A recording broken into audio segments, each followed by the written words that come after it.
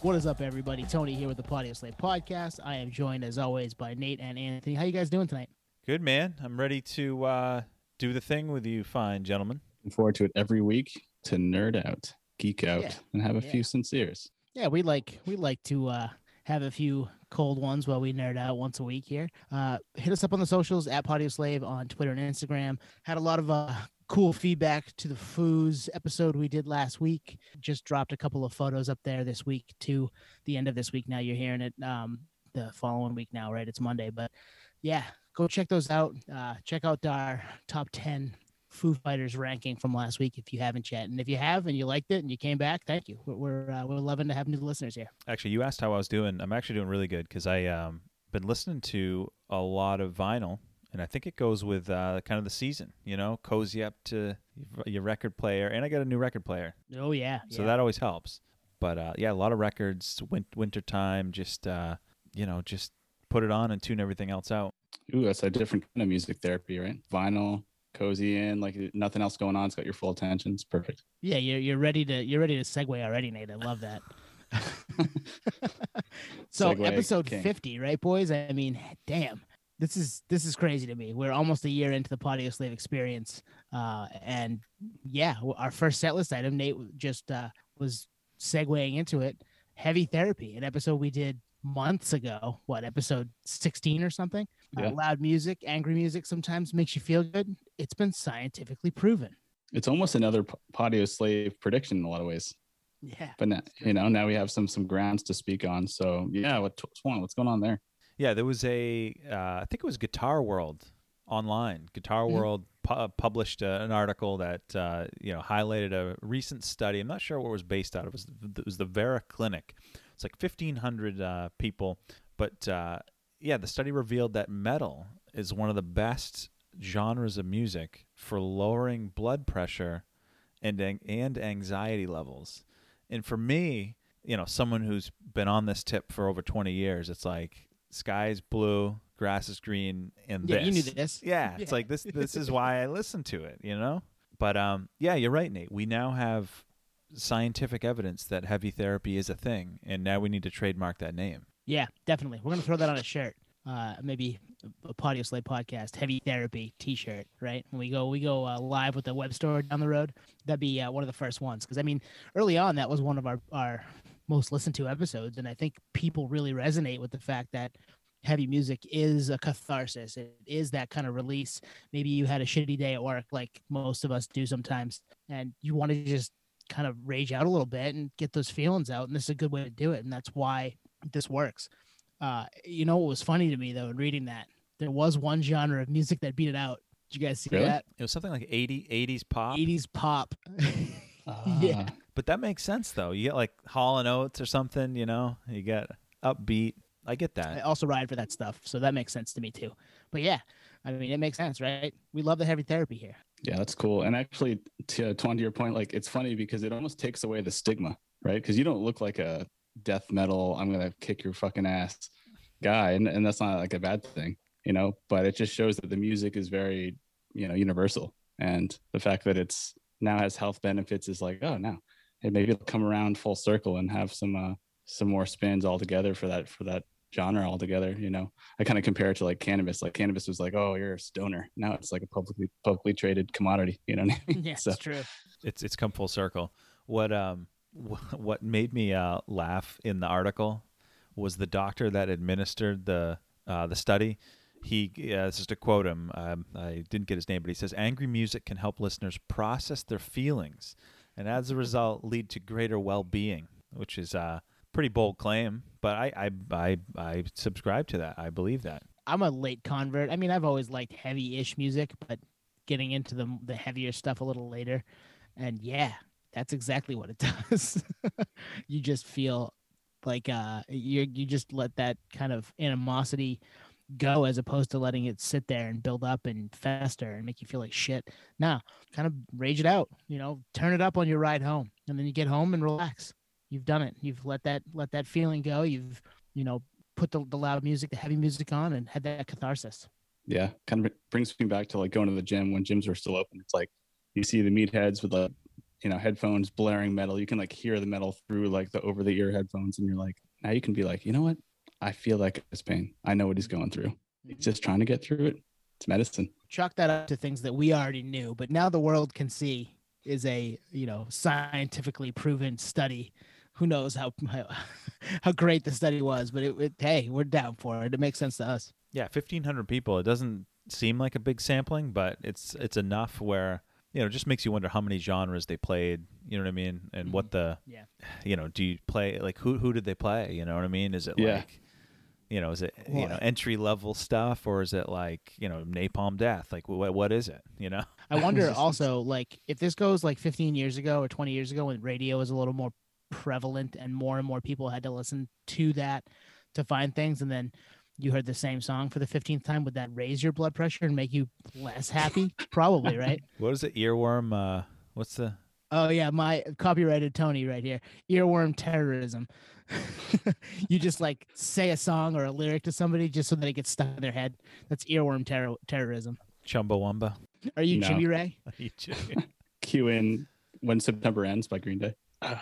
Not again. No. Yeah, or Boulevard of Broken Dreams. That was on everywhere. And we love Green Day. We're a Green Day house, but I mean, it was on every radio station in the country for 6 months? It's like, oh, you walk a lonely road, Billy, do you? All right, well, cool. Next, I've heard this 1,000 times. Everywhere. The Target bathroom, everywhere. You can't everywhere. Exactly. Cool story, Billy. Now give me Dookie too. Exactly. Yeah. Play a song off Insomniac for God's sake. On to your point on like what were they listening to? I wonder if it converted anyone that was like anti-metal. They're like, this is actually pretty good. Have you ever seen like on YouTube those like, older people reacting to like certain music, Yes. like heavy music? Like you can tell this. I almost in those videos see the opposite, where if it would raise their blood pressure because I don't know what it is. So yeah, it makes me wonder. Like, guess it depends on the population. Yeah. But cool story. Another Patio Slave. I don't know if it's prediction, but just cemented what we've already known. We're always ahead of the curve, right? Oh yeah, definitely.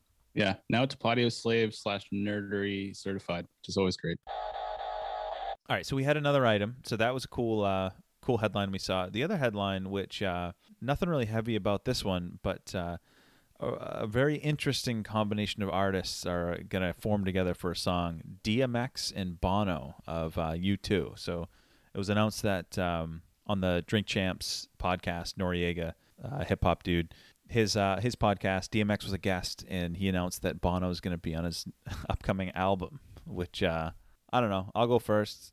I'm all about it. I don't think genres shouldn't have any boundaries. Music shouldn't, collaboration, et cetera. I think this is. I'll check it out. Yeah, no, I agree. I think it's cool that they're coming together. It's a little perplexing though when you think about it. I'm just geeking out here, but DMX in particular, he just got out of jail for I think tax evasion, right? So he's on the other spectrum. When you consider U2 or Bono in particular is one of the richest rock stars on the planet. So who's scratching who's back, really? It's kind of Bono giving a tip to DMX. It's a good favor, I guess. But I love both artists and I always have. So I think it's great. And the more I read into the article, it really is kind of who you know. So this is more of looks like a invite or kind of introduction by Jimmy Iovine, who is, the know everyone, plugged in with everyone type person in the industry. So I can see how that kind of went down. It could literally just be like a cocktail party. So that's kind of cool. A couple things jumped in my head when I read this. One, not Bono's first foray into hip hop, right? I think he was on Damn, Kendrick Lamar's Damn a few years back, and I believe he'd done some work with Jay-Z and stuff. So yeah, not his first dalliance with a hip hop artist. Love it. Obviously, we grew up with DMX, and we grew up with U2. At one point during U2's tenure as a band, they've been the biggest rock band in the world, right? Yep. And DMX is a rapper, right? Yeah. Yeah. Put those two things together, what do we get? Rap rock. Is this new metal? Oh, wow. It's not new metal, but I mean, I thought it was funny. Yeah, I don't know. Like, will it be a rock-infused rap song, or will it be just like Bono will be singing harmonies in the hook? Like, who? I bet it's the latter. You think so? Yeah, because it's not like The Edge or whatever is joining. It's just Bono. But this reminds me, I did see another headline, which is Chino of the Deftones is going to be on Trippie Redd's, the rapper, his upcoming rock album. So like, I think genres and sound boundaries are gone as far as everyone knows.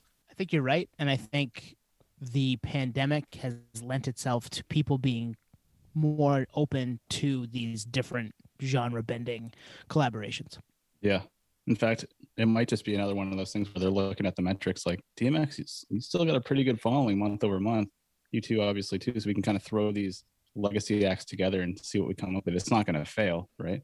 You're definitely going to get spins, and that's where the royalties are coming from these days. And there's no touring. And U2 is a touring machine, so he's probably like, yeah, it's almost like taking a commercial spot. Like, yeah, sure, I'll do it. I mean, I got nothing to lose, whatever. That's a great point. Get a cut on that royalty, and hey, maybe it brings people there that were U2 fans that would never have listened to it otherwise, and it brings people to U2 from the DMX camp that were never U2 fans. So that could be, it's a good way to market yourself to another audience, I guess, right? Yeah, it's the Bono Etsy project. Yeah. Well, the other thing too is in this era, this era of technology and remote recording, Bono didn't have to leave his house. I'm sure he's got his own studio, or he's got one close by. He just gets sent the master track or whatever, and hey, do your thing, dude. I got a tangent question for you guys regarding this. So, if I agree with you, Twan, that is definitely a thing that's happened, especially during this time where, I mean, it was happening before where people didn't necessarily need to be in the same room to create music. Yep. Is the music we're going to get over the next couple of months going to sound a little disconnected because of that? Like, we had a lot more of that, people laying down their own track or their own piece by themselves, and there wasn't as many people in the room doing their thing. I have a take. I mean, I don't think you'll notice a difference because I think that's how the world works now. It's like take the world of hip hop. Like, there's beat makers that just shop the beats out, and they don't care as long as there's a paycheck. So it's not like the artist is necessarily in there curating the beat. So they get the beat, and then most rap features is this same thing. It's the remote recording. They never step foot in the same area. And in fact, I remember hearing about some music videos where features, they were never on the same set. They were recorded separately, and they just spliced them together, studio magic or whatever. For rock bands, I don't know. That's a good one. I guess it would make more sense for rock bands. It would maybe sound or feel more disconnected. Well, I was going to piggyback off what Anthony was saying, because given, our nerdery investigations, I've noticed that a lot of the bands, to your point, Twan, are sending literally demos via email to put together a song and an album anyway. That's been kind of the cadence for the last at least 10 years. It seems like, from just like articles and, he sent me that demo and we put it together, we spliced it together, and we put out our newest album. It's like kind of disheartening. You're like, oh, you guys actually don't even jam? That sucks. I don't know what a lot of that has to do with the fact that people live in different areas and they can't just go to a rehearsal space. I think that's what it is. That's part of it. But I think also, you think of like Metallica. I was listening to a lot of Metallica earlier in the week, and I'm like, those guys hate each other's guts. So they're probably like, I'm not going to fucking work with Lars. I'll send him my riff and he can send me his and we'll get it together. But yeah, there's no way you're going to pay me to get in a room with that guy. So, so there's always that. But depending on the situation, Tone, I think, you make a good point. There is some band have that in-room energy, and has COVID dissipated that for certain artists, I'm sure. But, hopefully we'll see that kind of reconvene as things start to get better and open up, optimistically, of course. But I think there's probably some of that happening for sure, but not at the extent that you think. Yeah, and a lot of these bands, maybe if they are gearing up for an album release, probably got together at some point. So maybe it's not as prevalent as I'm making it out to be, but I just wonder, it's a thought, like, is this going to sound like a disconnected, disjointed group of music, a time frame in music, rock music or indie, type of singer-songwriter type things where you've got more than one person in a band? Is it going to sound weird? And I hope not, but you're probably right. I mean, with technology and the way they clean everything up nowadays, it's probably never even going to be a big thing.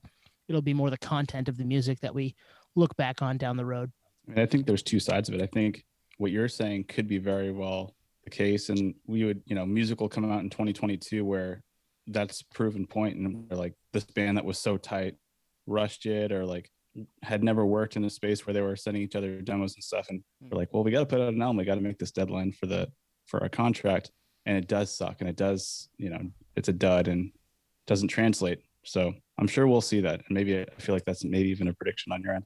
It's a good point, though. No, I like that point. I think you're right. But there are certain albums, and two that come to mind that fit this are like Newfound Glory's Coming Home and Incubus Morning View, where those were all demoed in a destination, and you can feel it. Mm-hmm. It'd be hard to feel something when, a guy writes a riff on his couch and shoots it over the country in an email. You know what I mean? Right. Yeah.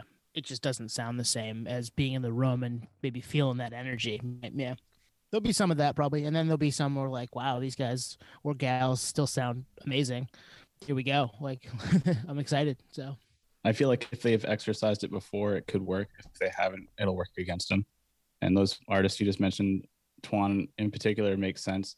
Even the Chili Peppers, they usually write as a group. So for Shantae's back in the fold, like, they're most likely sending each other emails back and forth. Mm-hmm. So, they could be kind of riding that line like, ooh, this could be good, but also be lacking that energy collectively. Yeah. I mean, even take like working from home, like you feel like you lose a kind of that personal touch, even though you can, Zoom them in or Skype them in or whatever. It's just not the same. And everybody's zoomed out, right?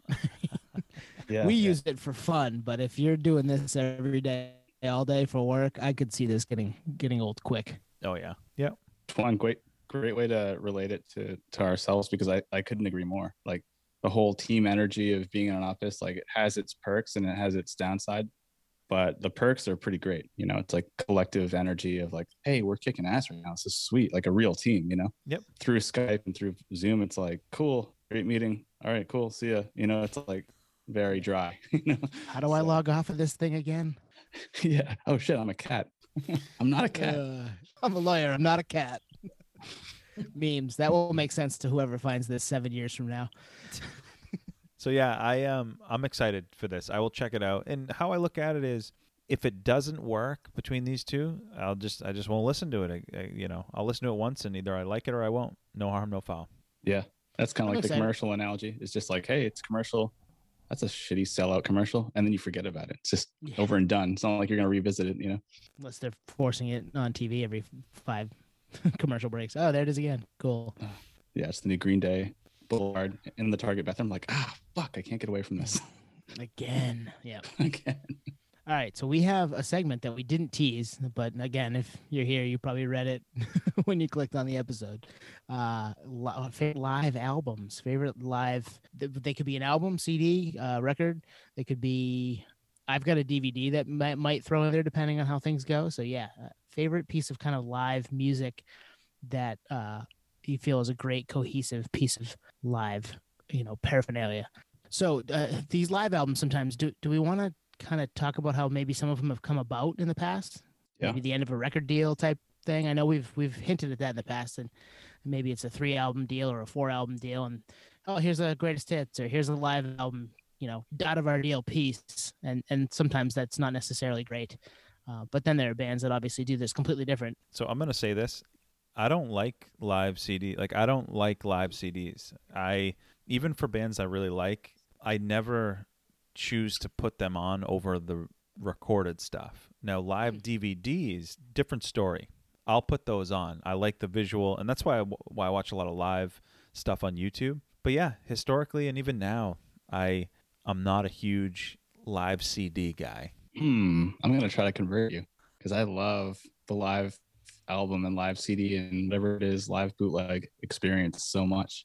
So I'm almost like the polar opposite. But I understand where you're coming from, because is it because you like just the great sounding, no mistakes, like clear sounding mix of the song rather than like a variation of that same song? Yeah, well, I think part of it is most of my favorite bands, sound wise, doesn't translate well live from a sound perspective. The show and the energy translates beautiful, but the sound, most of it sounds terrible.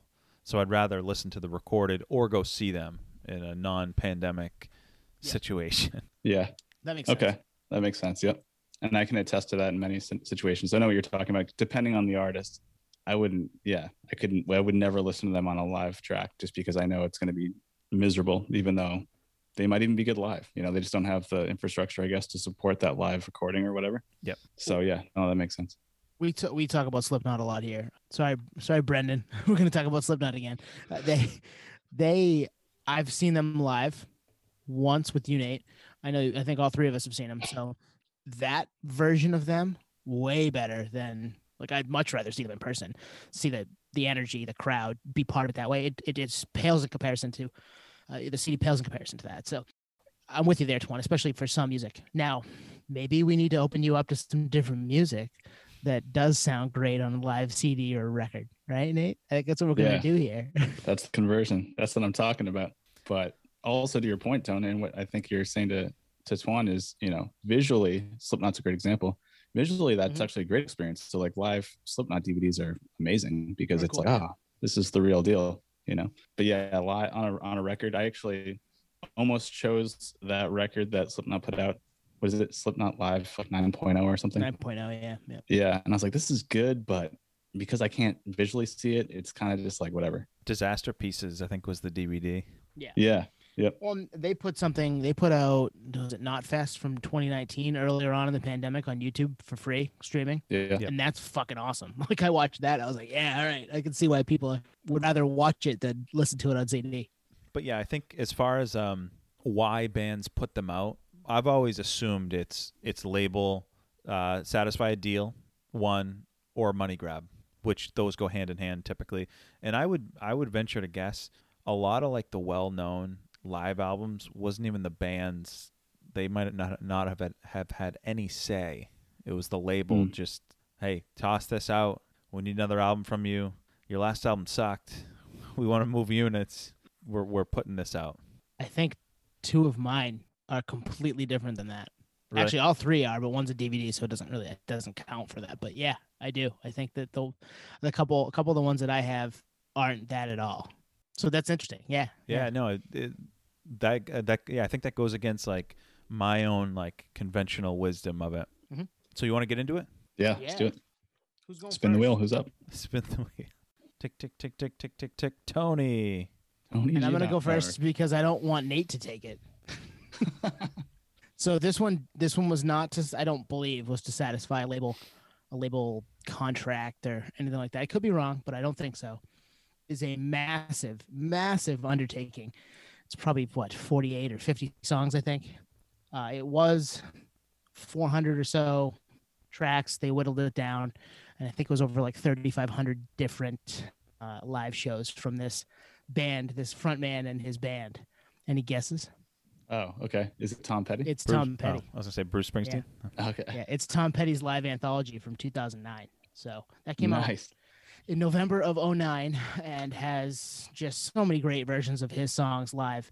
I think, and there's a theme for what I picked tonight.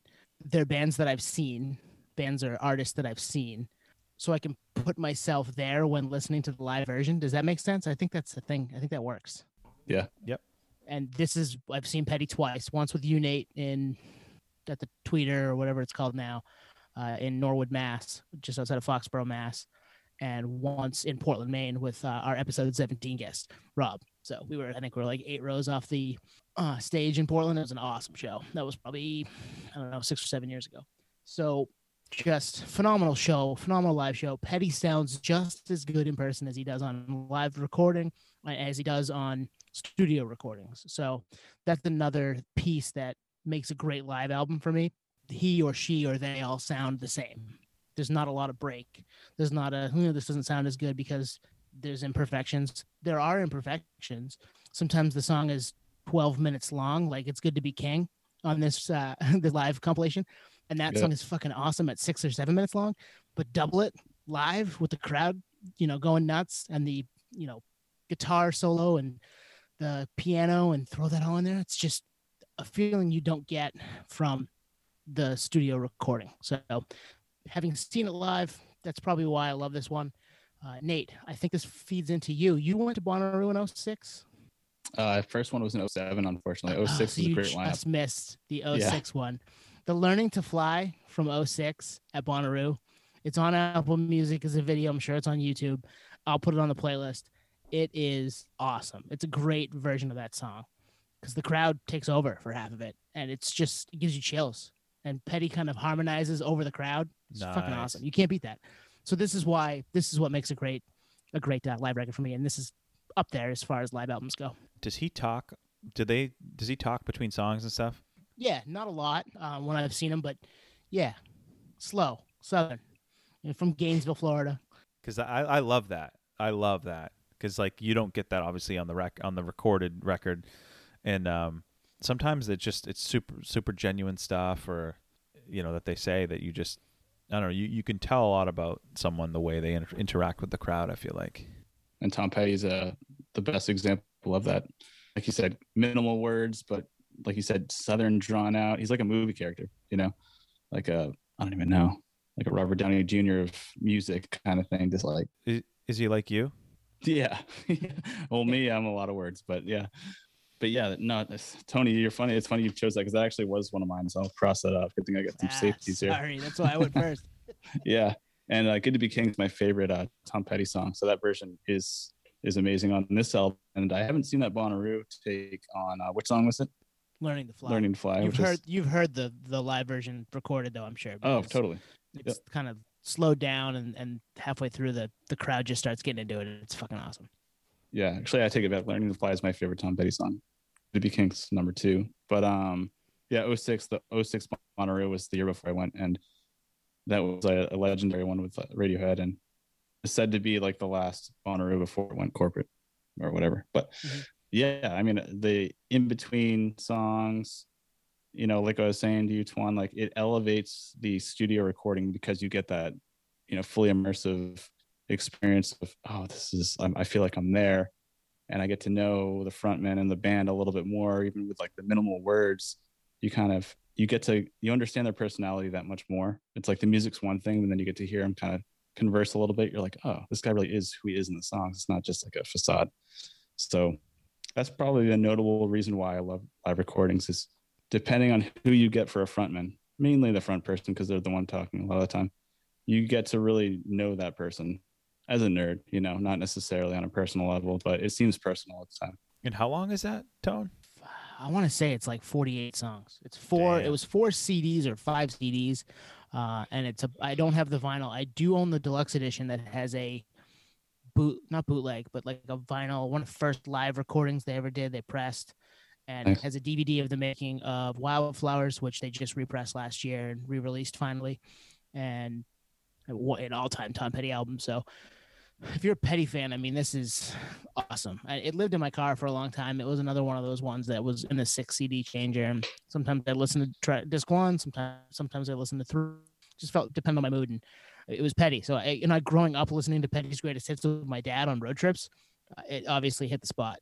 It's kind of sad that, CDs won't be pressed here pretty soon. Like that's coming.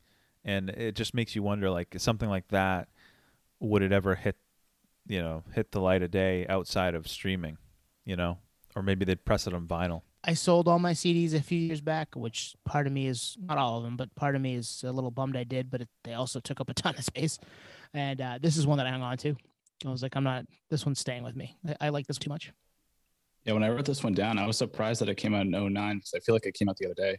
Mm-hmm. And I was like, wow, it came out that long ago already? Like it seemed like yesterday. And he was still alive then, obviously. So Tom Petty's no longer with us, unfortunately. But last time I saw him, he was same thing in relation to this album. Same vibe, playing the same songs. His band, they're all masters of the craft. So like they really are extremely tight, or they were extremely tight at what they do. One of the members actually lives about 20 minutes north of where I live. I can't remember which member, but I used to see him at the bar. I'm like, oh, God damn, it's one of the the Harpers, yeah. Go knock on the door, man. Right there. What's that? And go knock on his door, and he can come on next week. Yeah, great pick, man. Sorry to steal that from you, but I think this goes back to Twan. This is one that is not to satisfy a deal. Like this is, hey, we have a million songs, and we've never put out a proper massive live album. Here you go. Here's everything. Yeah, I would agree with that. Just given the context of it, and I don't know, he never came across as a money grabbing kind of guy anyway. I was going to say the most ironic thing of the whole thing, of everything, is the fact that Tom Petty was very vocal of his hate against the music industry collectively. There you go. So, he put out the live album, but it definitely wasn't like a gun to the head. It was like, I'm going to do this because I want to do it, which is cool. Well, and they never repressed, while he was alive, they never repressed Wildflowers because it wasn't a priority for him. I think he wanted to at some point correctly, but was never like, yeah, let's do the money grab thing. Let's put this out there. So, yeah, I think last week in talking about Dave Grohl, we put Grohl, like I said, Grohl is kind of the new boss. He really is the new Petty, right? Yeah. I mean, just so many hits. Was a nerd like Petty, wanted to do the Sound City thing he did with, Petty was big in Sound City back in the day. I feel like that is a better comparison. Yeah, you could be right. Also known as like Tom Petty in particular, like one of the nicest guys in rock. So same with Dave Grohl, obviously. Yeah, so a lot of parallels there. Yeah, it just seems genuine, and that's actually why I asked if he had any banter between songs and whatnot, because there's nothing worse than like the stereotypical, "How's everyone doing out there? Make some noise!" Just like you've heard that a million times. But then there's other artists where like you can tell they're like genuinely happy to be there and they love what they're doing, and sometimes they'll personalize the message to your town, like, "Hey, I just had some lobsters down at the wharf or whatever." It's like, all right, cool. I'm glad you're indulging in the local scene here. So Nate, you want to go or you want me to go? Yeah, I got one locked and loaded here. I was putting a bunch down and this one kept recurring because it was such a formative live album for me, where I was like, okay, I love live music and I need to check out more. And it was kind of a driver for that. So this album dropped in 1998. So a 90s OG. We're in 8th grade and I'm discovering music, but not necessarily the live part of it. And I think this is kind of what put me in that direction a little bit more, spearheaded that a little bit more. So 311 Live 1998 was quintessential for me. I can't remember who introduced this to me. I want to say his name was Ian, one of our friend's brothers.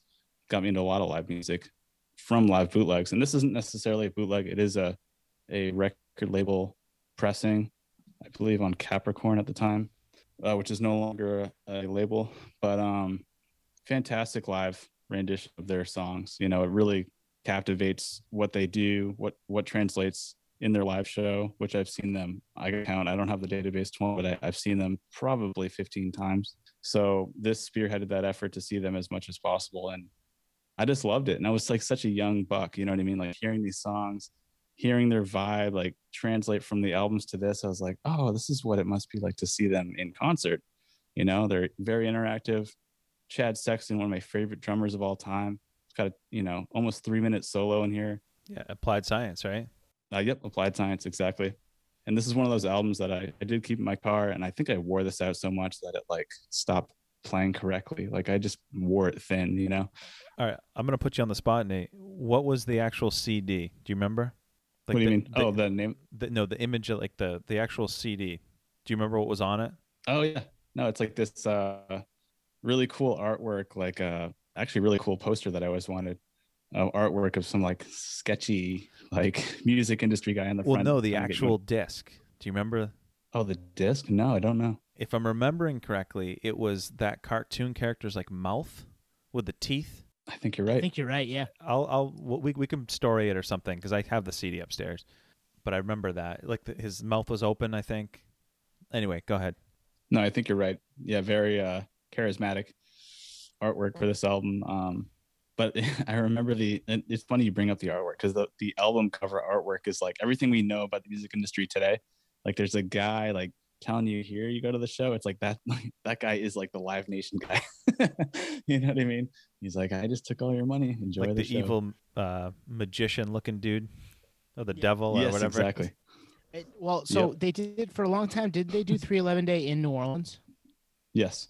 That has New Orleans vibes to me. The cover. Yes. Yep. Well, a lot of the songs were recorded in New Orleans. Yeah, so that makes sense. I mean, it's a place that they were using for 311 Day, which is this massive concert event that they'd done a long time on March 11th for many years, different places all over the world.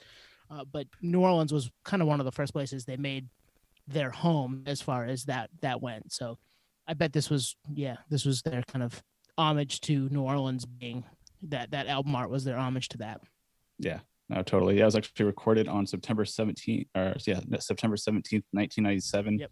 Released on November 3rd, 1998 at the UNO Lakefront Arena in New Orleans, Louisiana, which is where they do 311 Day every year, or they did for a while. I think they moved it to Vegas for a while. They did Vegas this past year, right as the world was ending, as the lockdown started, and we were a little critical, not critical, but we were like, guys, could this be a super spreader? Yeah. This record is awesome. I love this record growing up. I'm with you, Nate. It was a record listened to all the time, especially, I mean, our friendship dates, our like close friendship, I would say, dates back to junior year of high school when we all had lockers really close to each other. And a lot of our time was spent shooting the shit in between class about music or trading CDs or going, hey, where are we going after school to listen to music and hang out and do whatever? Because that's what we did. And this band was the band for me anyway at that time. And I think it was for you guys too. Yeah. Like you guys introduced me to them through this kind of, bromance of music that we have. So I just love it. It's great. Applied Science, that drum solo, but I can hear it now. I haven't listened to this record in years. I can hear it in my head right now. So it's definitely ingrained in my my DNA. And I'm going to be kind of a hater, but put a spin on it. This was a great time for this to come out because it was before a lot of the stuff, not to diss 311, but there were some duds near the end. And, they had a great, I think we said 6-album run. This was maybe, actually, this might be a little too early to get, so this misses Sound System era. This was before that, but this was a good time. Sound System and misses From Chaos. Those two would probably be the two that I would want more of on this. Yeah, and they were touring off of Transistor on this album. Yeah, because Beautiful Disaster's in there. Yeah, but I'd rather have this then than have it in 2021, just because I don't know if I would. I don't know how much old stuff they still play. Yeah, and pre-Sound System and From Chaos, like listening to the album again today, I was like, they were already like mega huge in their own right. Even I guess this is an arena show, but they were playing theaters for the most part for this leg, I think. And they were already on top of the world for just their craft, So the fact they put out 2 other killer albums after is like icing on the cake. But like this almost captures them on like huge, like they were already pretty damn big, but almost like cult following status. Where like Sound System and From Chaos were, they were radio play all day, right? I think Transistor got some, but it was, I don't know, maybe in the top 40, definitely not in the top 10, I wouldn't think. And then From Chaos comes up in Sound System, and it's like even the artwork and the promotion's very in your face. So this, I think, captured 311, and it's maybe their last organic, we're a hippie rock band from Omaha, to like, oh, we're this California band. Not really, but kind of, Tuan, to answer your question about how much do they play of the old stuff, their Mardi Gras 2020 live album, Beautiful Disaster, All Mixed Up, Silver, Come Original, Don't Stay Home, Do You Right, Purpose. So yeah, they play a lot of old stuff.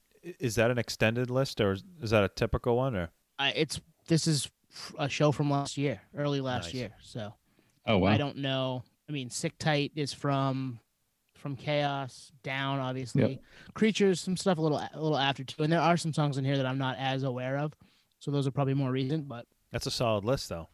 Yeah, no, they still slay live. Like last time they came to San Diego.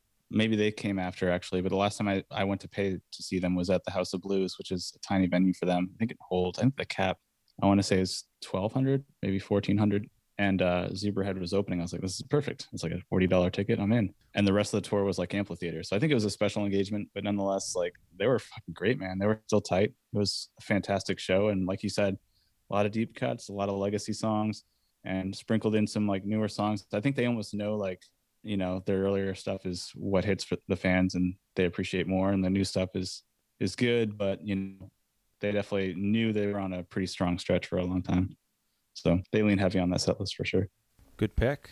All right, one. All right, so this one here, I'll tease it a little bit.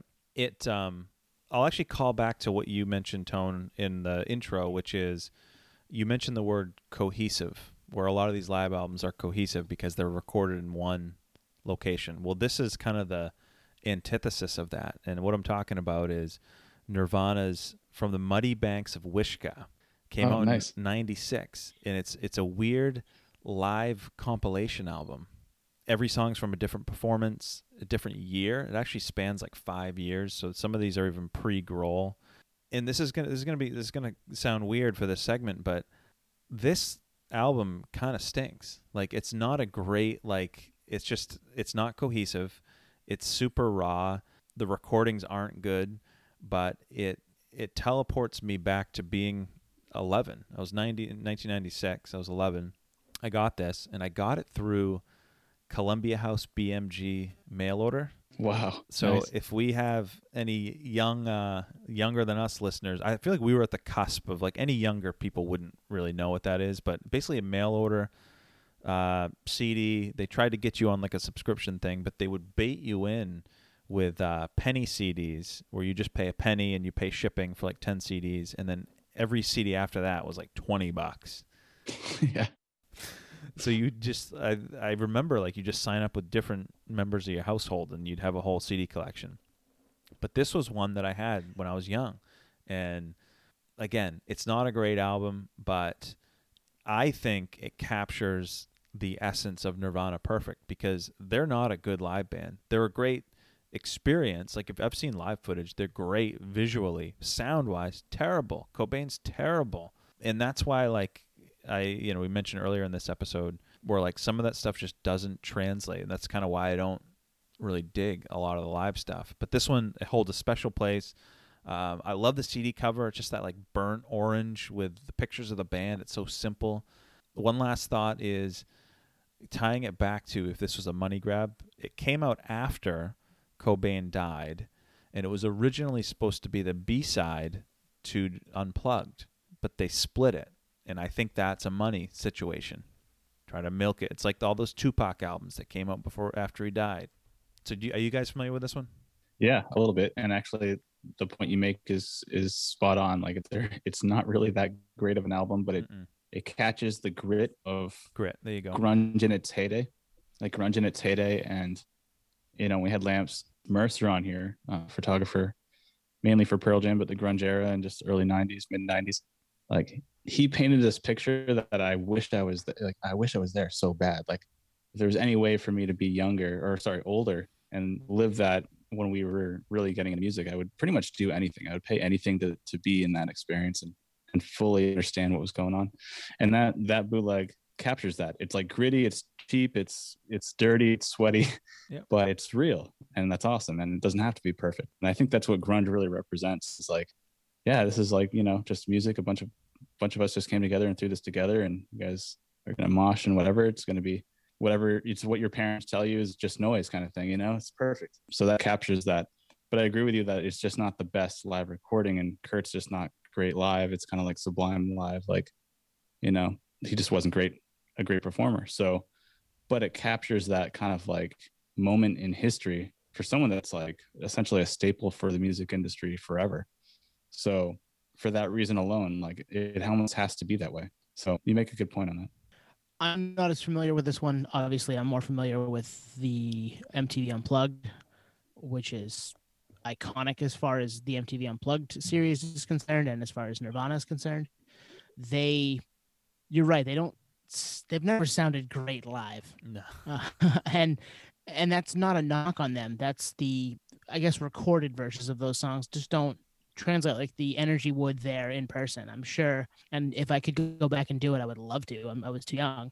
Yeah. But I would love to have been able to see those guys when I was, 1991, when they were one of the biggest bands in the world. It would have been just awesome to catch them on tour for Nevermind, right? I mean, we would all be down for that, but it didn't happen. Obviously, we're a little too young, and we did get, and I've waffled on this record for so long, the Unplugged version, and it's never been all that great sounding per se, and that's it sounds like that's what this record's like too, but the feel is great because it's in one place, and where this one is kind of all over the map.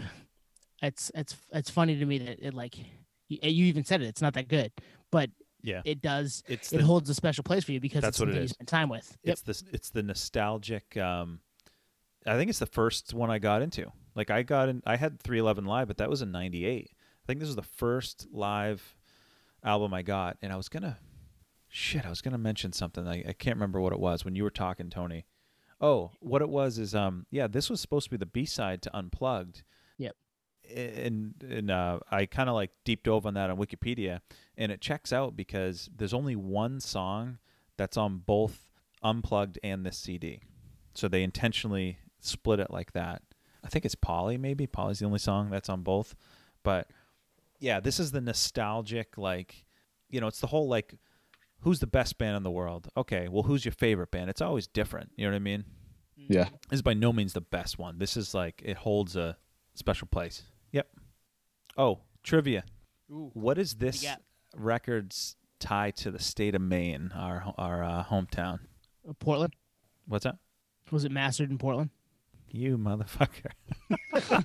Bob Ludwig Yes. at Gateway Studios in Portland, Maine. Do you have the wiki pulled Many, up many, or many. what? No. No. I just anything that was anything, especially the last 25 years, was mastered in Portland. Stuff that we love. Yeah. Tool, All this Bruce stuff. Springsteen, Nirvana. Yep. Yeah. Our ultimate claim to fame. Bob Ludwig, Grammy nominated winner. Multiple winner. yeah. Multiple. Yeah. Yeah. Sorry, Nate. I got excited. No, that's cool. I want to meet that guy. In fact, our buddy Rob that came on here on the podcast used to tell me stories all the time, like text me like, man, we should really run down to 4th Street because Bob Ludwig's there with Bruce Springsteen right now having dinner. You know what I mean? Just as a nerd to like bombard him for autographs, but we're like, nah, we can't do that. But like in retrospect, I probably should have done that, I'm surprised you didn't, knowing you. I mean, I still respect privacy and I didn't stuff. say you don't respect, but I mean, he's out in person. Like, okay, yeah, it's Maine. Sorry, we're small, but I'm here Yeah. too. Sign my Yeah. CD. Exactly. I'm one fan that knows you're here. Like it's not even like that, bombarding.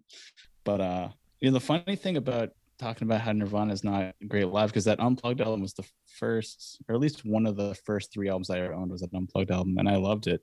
And I think part of it is what we were talking about earlier, where you get to know Kurt a little bit because he talks candidly between the songs, and you never get that otherwise. He's either super, out of it, or he's condescending in interviews, and you're like, you don't really get to know him. In that Unplugged album, you get to know him a little bit, which is great. But yeah, this live album, you get that what you were talking about, like not that great live. And I think actually that answers the question why they were never my favorite grunge band. And it was always like Pearl Jam, Alice in Chains, Soundgarden are like fighting for my number one. I mean, obviously Pearl Jam's number one, but like Alice in Chains and Soundgarden are also great, and they're all great live. So it's like 3 out of 4 are like phenomenal live, and 1 isn't great live, and they're the biggest one.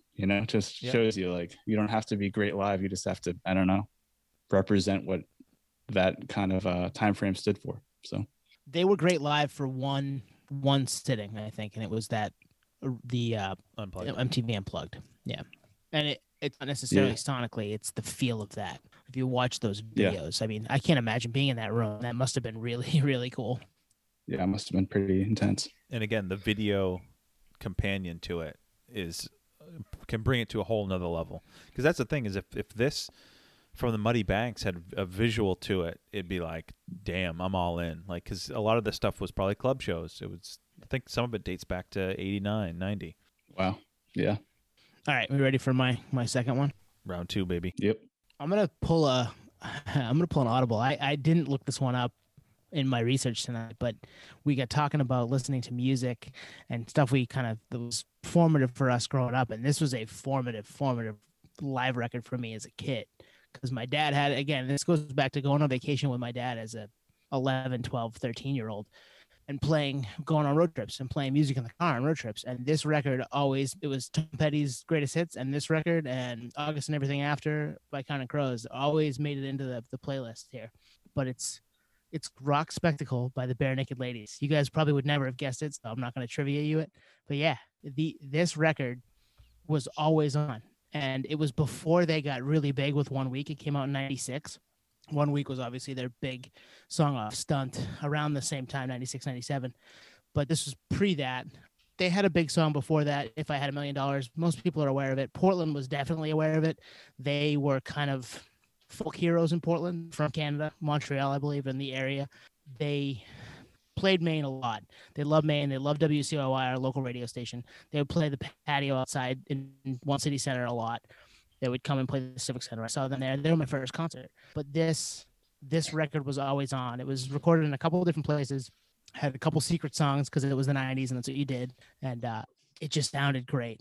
And they sounded great. And it was songs that you didn't hear on the radio a million times. So you could come back to this one after One Week popped and after they became a massive pop rock band. from Canada. Yeah, these guys, this record, you guys probably never heard it. No, I just looked it up on Wikipedia and I recognize the cover. It's like the tannish, and then the classic, almost like the carnival looking Bare Naked Ladies logo. But no, like they were in that era. They were like the touring kings. I feel like, you know, like them and Dave Matthews. It's like, you know, you go see them live. Like you don't even listen to the recorded stuff. I feel like it was a live experience. Totally. And it sounds like this probably captured that. Yeah. One of my close friends growing up, on the other side, because I grew up in South Portland with you guys, but my parents weren't together. So my dad lived across the bridge in Portland, and down the street from his house was a kid that I grew up with named Bert.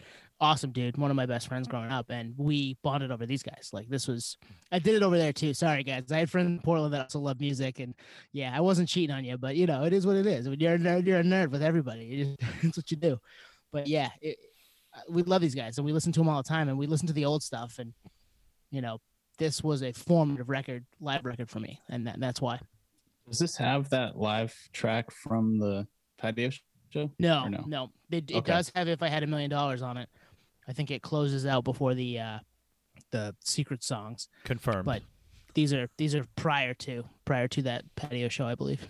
Okay, because I remember like our local station CYY of Rob, former guest Robert Catelli. You know, I remember they played that live track all the time. All the like, time. Is it from? Yeah, they did. Yeah.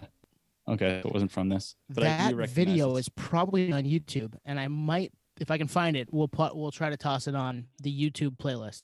But yeah, no, I'm pulling up this image too. Just the image. I remember. I think I had this T-shirt, and it's like it looks like a festival bill type artwork, which I always appreciate. Yeah. But yeah, talk about time capsule. Like they were huge back then. Mm-hmm. I think you Twan that just compared, like it was like them and Dave Matthews Band, or was that you, Tone? That was yeah. I mean, not as big as them, but you get that type of following. Yeah. No, I think they were pretty equal at the time, which is amazing because they were small time and then they just blew up. And I think, which is cool because Montreal's not too far from Portland. Like we were, as a city, kind of somewhat responsible for helping them get as big as they were with the help of, you know, CYY and their support. You know, they skyrocketed. It almost felt like a local band in a lot of ways. But yeah, man, great pick. I remember listening to this album too, and it definitely represents the live show, which is fun, energetic. It's feel good music, and that's what everyone needs. And Bare Naked Ladies, the name's always been a little controversial. But. Yeah, right. I think one of their first records was Bare Naked Ladies Are Men, which is that's a great play on words. They're from Scarborough, Ontario. Yeah. Canada. Interesting. You're right, Nate. They felt like a local band for us, even though they weren't. They were 300 miles away or whatever. But they definitely felt like a local band. They got the key to the city. They play Portland on every tour, at the beginning or the end or close to the end, because they'd probably end up in Canada. But every U.S. tour, they'd either start or finish in Portland because they just love Maine. And I've seen them in probably 3 or 4 times. Stephen Page has obviously left the band for some personal reasons and some issues that he's had on his own. Still doing okay, I think. But yeah, those guys, when they had the full complement, the 5 guys, they were a lot of fun to see live. Was he the singer? One of them. Ed Robertson's the other one, yeah. Okay. Page had the like funky, kind of high, like almost nasally, not nasally, but kind of funky voice that nobody else had. Yeah. And Ed is the more straight-laced. Pinch Me. You know the song Pinch Me? Mm-hmm. That's Ed. Yeah. I never saw them. Never saw them, I don't think. I'm surprised. They were a big CYY powerhouse band. But, I mean, the Canada thing and the Maine thing kind of makes sense. It's like a, you know, band from Vancouver Maine breaking is Canada. Yeah. I was going to say, it's like... Just ask people not from Maine. Yeah. I was going to say, it's like a band from Vancouver breaking in Seattle. It's like, no, it's right across, you know? Yeah. So, you have the support of the USA. So, great pull, man. All right, Nate, what do you got? Oh, man, I'm stoked to talk about this one because this one is maybe not my favorite, but I would say in my top 3, which is bold.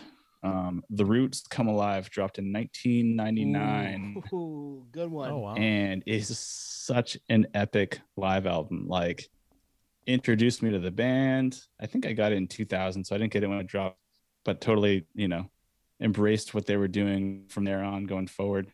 The album was recorded in Zurich, Switzerland. and New York City. So I got friends in Switzerland. So shout out to Fabio. And just like this, it just captures everything they do live. Like they're such a unique hip hop band. They actually play their instruments. Black Thought's fantastic. And they had kind of a rotating, lineup for a long time. But there's a vibe on this live album that like you play it through and talk about like unplug, like whether you're driving or I used to work at this jazz cafe in Lower East Side of New York City, and me and the bartender were huge Roots fans. So we used to play this when we were all like closing down bar and like cleaning up and stuff, and just like make it a party basically, and take shots of gin and stuff. Cool memories there. But yeah, it's just everything about this has positive connotation for me, and it's just like it's such a cool like, man, there's something like this that actually exists, like this jazzy hip hop, feel good, super nerdy music, intricate, like these people are masters at their craft type album and band. So I listened to it again today for the first time in I want to say 10 years. It's been a long time, but I have it on CD. And when I lived in New York City, I caught them every chance to kind of relive this live album experience, like leading up to finally seeing them, and then seeing them in New York City and kind of almost emulating that translate from the album to live experience, and got to meet them and stuff. And yeah, I've been a huge fan ever since. And I'm almost bummed that they're the backing band for Jimmy Fallon, because they don't tour as much now because of that. Yeah. But yeah, tight. And this album like proves it, like everything about it. They got Jill Scott on here kind of doing a special appearance. Common, Ice Raw, Jaguar, Rozelle was in the band at the time. I don't know if you guys heard this record. Rozelle. That's funny you say Rozelle. Remember the beat and the lyrics at the same time? Yeah. Yeah, he had the All I Know song. Yeah. He was talented as hell. Yeah. I have thoughts. I have so many thoughts right now, Nate. I hadn't even thought of this. I was going to ask you guys when we get done, not just a question that plagued me when I was looking through this. Is there a good live hip hop album? I was going to say no, but Nate, there is one. It's this one. This one's fucking awesome. I've never heard You've never heard it, Twan? No. Oh, man. Oh, Twan. This is a great one. And you're right. Jill Scott. I love the Jill Scott on You Got Me. That's the Erykah Badu part from the It's one of my studio favorite version. songs. It's such a great song. And that version of it is such an awesome, like it crescendos. It's so good. Yeah. Oh, this is why live albums are rule, is you get that stuff. Yep. You don't get on the regular record. And there's a good, I want to say, what's it called? The end of the record has a couple of bonus songs. Yep, exactly. Shit, what's the name of that one? Is it The Lesson? There's What You Want. Yes, that song is awesome. Dope. Yeah. Fucking dope. Yeah. So that's just neither here nor there. But the Roots, not Jimmy Fallon's band. If we have younger listeners, they're not just Jimmy Fallon's band. They're an awesome hip hop collective that plays instruments. Questlove is just badass. Black Thought badass.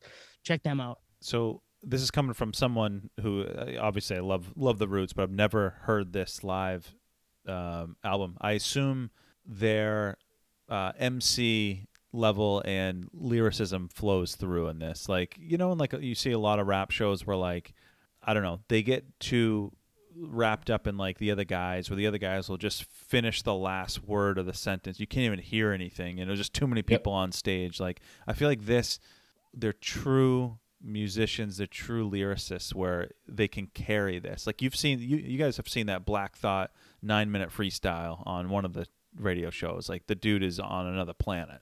Yeah. It translates well. Mm-hmm. Yeah. Oh, totally.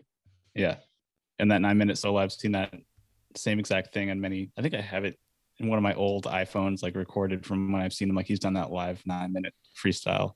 Somewhere I have that buried somewhere. I just pictured Nate has like a drawer somewhere in his house with like 7 iPhones in it, and he's like, which one of these has that Black Thought freestyle on it? Yeah, it's basically like the nerdery bins with the posters, but digital format stuff. That's what I was saying. Like that photos of the Dave Grohl and stuff. I have a ton of stuff with other people. I just don't have it on me. But yeah, no, great point, Twan, because, and I think you mentioned it earlier, like rap live, like unfortunately isn't always that good. And I think it's because of what you're saying, Twan. Like they don't half-ass it, but it's almost like they're kind of handing it off. I've seen old videos of like Eminem with like Proof, and like he says the last word and it's like supposed to look good, but it actually kind of degrades the song a little bit. Doesn't really work. because there's no flow. It sounds like they're just kind of huffing lyrics, like they're not actually like in cadence with the music in the background. Exactly. But this is the exact opposite of that. Like they're literally tight.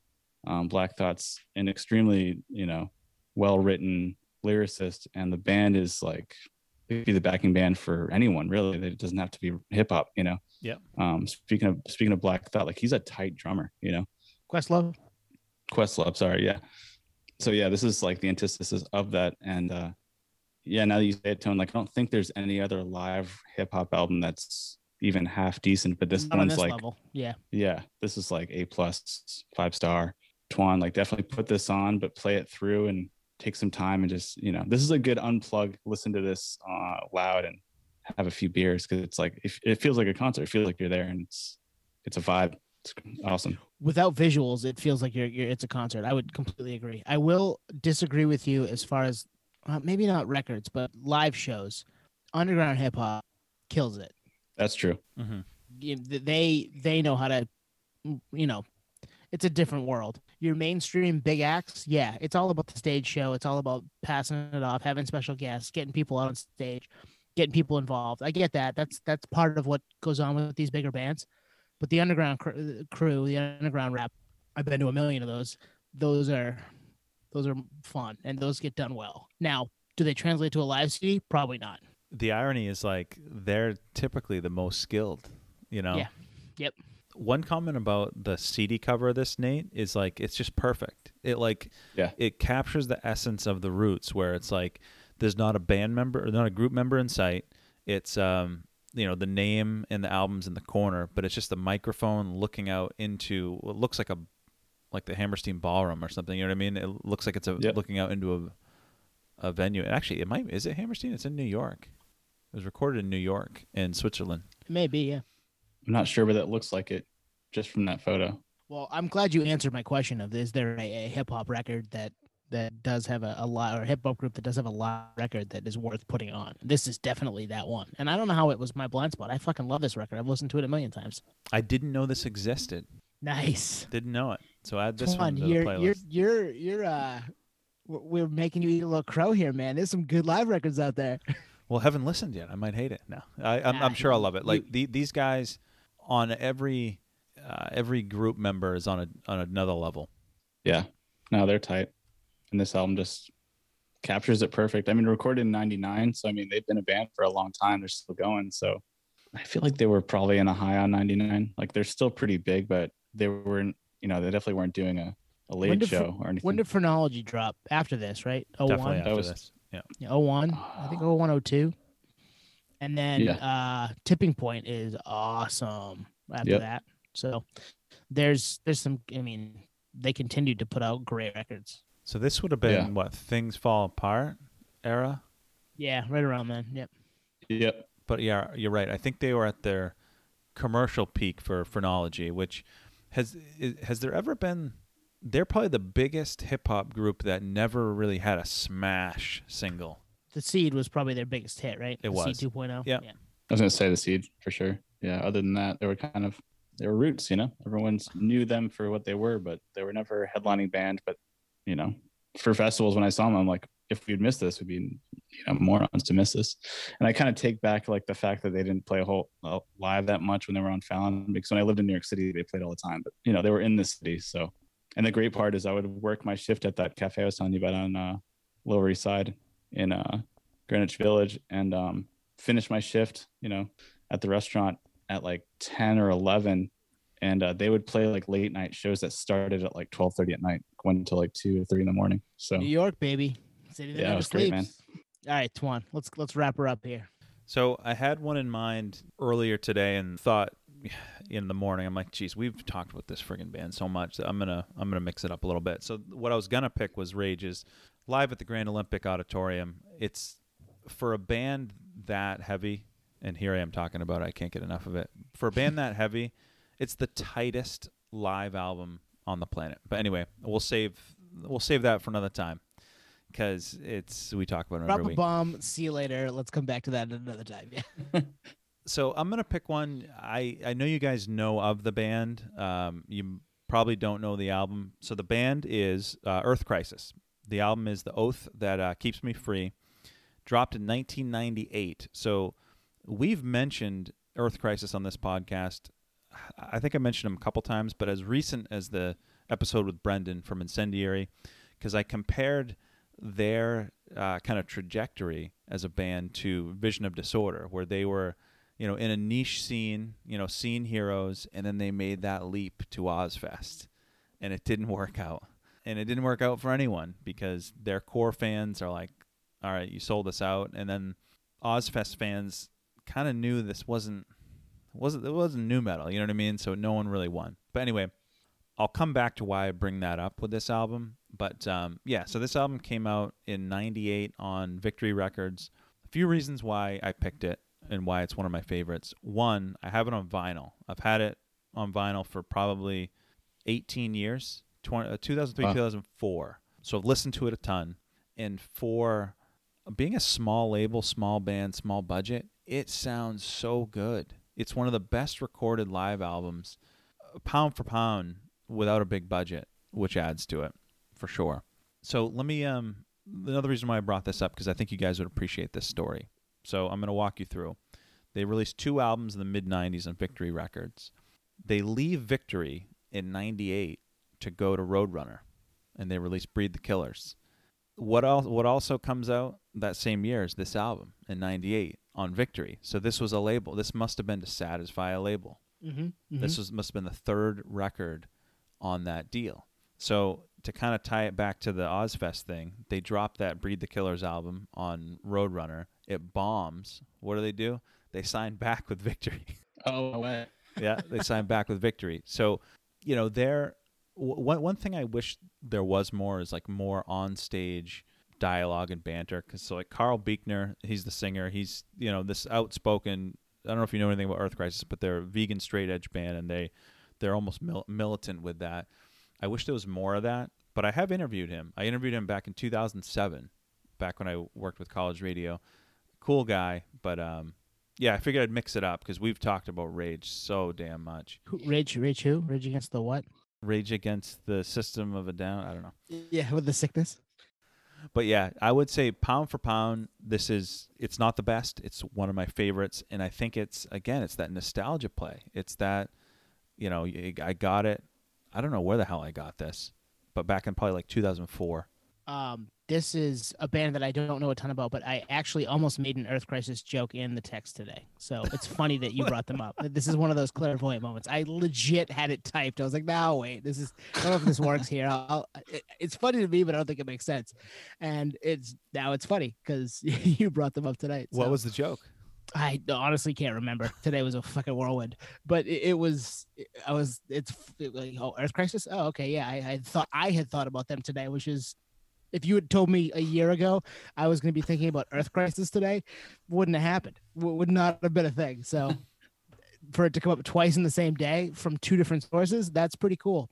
And that's a testament to our podcast. But it's something that I look forward to checking out and listening to. I love put the live album out to satisfy the deal, switch labels, bomb.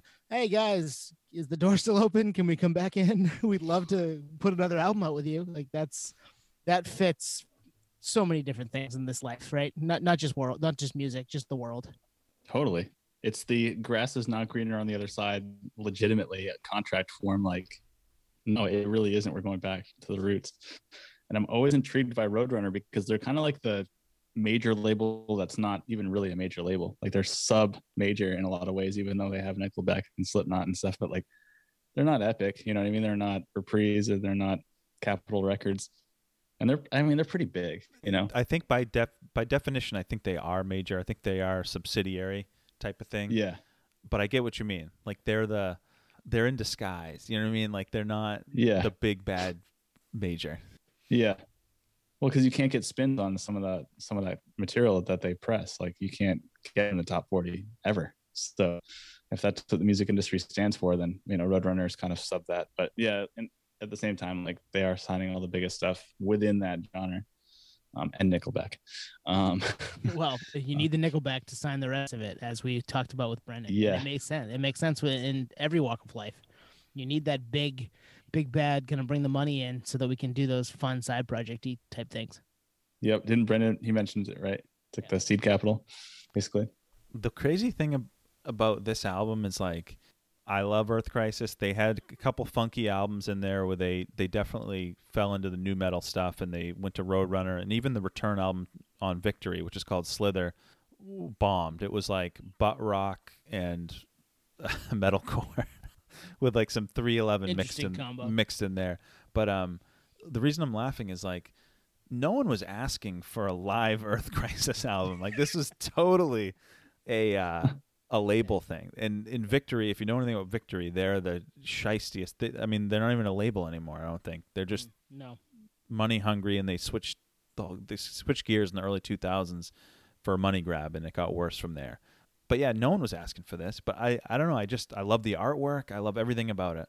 And the production, the sound, everything is good on it too. Yeah, I mean, for it being 1998 and an indie label, Victory was indie, it's crazy. Yeah, it's crazy good. Interesting. It sounds better than Nirvana, the Nirvana compilation. Was it recorded in one spot, or was it one of those kind of, here's a song from here, here's a song from there? One spot. Yeah, it's a whole set. I think that helps. I mean, awesome. I do think that helps. And I mean, that's the thing that we've kind of come back to recently. We've talked about off air in our group text. Nate and I both signed up for nugs.net for full show listens. Like, I want to relive a couple of shows that I went to, and there's some video and stuff like that too. And the deal was good. So yeah, I'm in. I'll do a year of this and see if this is something I like. And it's a full show, and you get the banter in between. You get the whole vibe of the concert, not necessarily like you were there, but if you were there, like I've got a couple Counting Crow show on there. I think there's another act. I don't know if it's 311 or somebody else, but there's a few on there that I was actually at. That's I've awesome. listened through too again. I was like, oh, cool. Yeah, I remember that. I don't remember that. Why? Where is it? Let's listen to it again. So that's been kind of fun. And that helps. Full set and then pressing it, which we're going to see more of all this live stream stuff too. Yeah. That is cool to see that one cohesive piece of art, as opposed to song from here from 1994, song from here from 1995, 7 from this place, 4 from this place, and they mishmash it together. Totally. And we're not affiliated with Nugs, but yes, we did sign up, me and Tone. We're trying to peer pressure Twan. Yet. Yes, yet. But I mean, I was just thinking, like, when you're saying that, like, if it's like a Facebook memory where it's like, remember this concert you went to? If that happened for like every show that I went to, like every show in your database, Twan, and they were like, do you want this? It's a memory. Like, you could have the whole show mastered, quality bootleg of this show. I would buy every single one of them. Yeah. So if Nug wants to step it up, I got tons of money to shell out for every show I went to, just to have it, to relive it, to, go back in time kind of thing. And the reason I'm such an advocate for live recordings is it's a lot of the reasons I get into certain bands is from live recordings. So the roots I got into them from this record. So I might get into Earth Crisis just from listening to this record, even, not knowing them at all, and being like, all right, now I can check it out. Cause it's like, in a lot of ways, like a live recording is like a greatest hits on a nerd level. You get it all. So I'll mail out my copy on wax of The Oath That Keeps Me Free. Don't sell it, Nate. Cause I mean, Twan, it's probably gonna be worth a couple of bucks. Yeah. How many of those are kicking around? I don't think. And I mean, small pressing for sure. It's yours. Like, that's the fun part about that, is this is mine. I'm happy. I've lived with it. I've listened to it. I kept it because it's one of my favorites. It's one I never sold over the years. The artwork's cool. It's got like almost looks like a tattoo design. I'll when we get off this, I'll show you guys. Nice. But you guys listening can't see it. Oh wait, no, it'll be part of the music, the podcast companion, the photo companion we put out later this week. Yeah, on YouTube, right? There, and I think we'll probably do on the socials like we did last week, right? I mean, we just put all those foos pictures we had of the foos. Now, I didn't realize we had that much stuff kicking around. That was fun. We're nerdier than we look. we look pretty nerdy. I'm not gonna lie. So if you're listening and you follow us on socials, drop a comment or email us with what your favorite live albums are. Because again, the reason why we did this episode is we're starving for the live stuff. Like, there's only so many of these CDs you can listen to, and like you said, like Tony and Nate just said, they're signing up for services to listen to live stuff. Like, we're craving it, guys.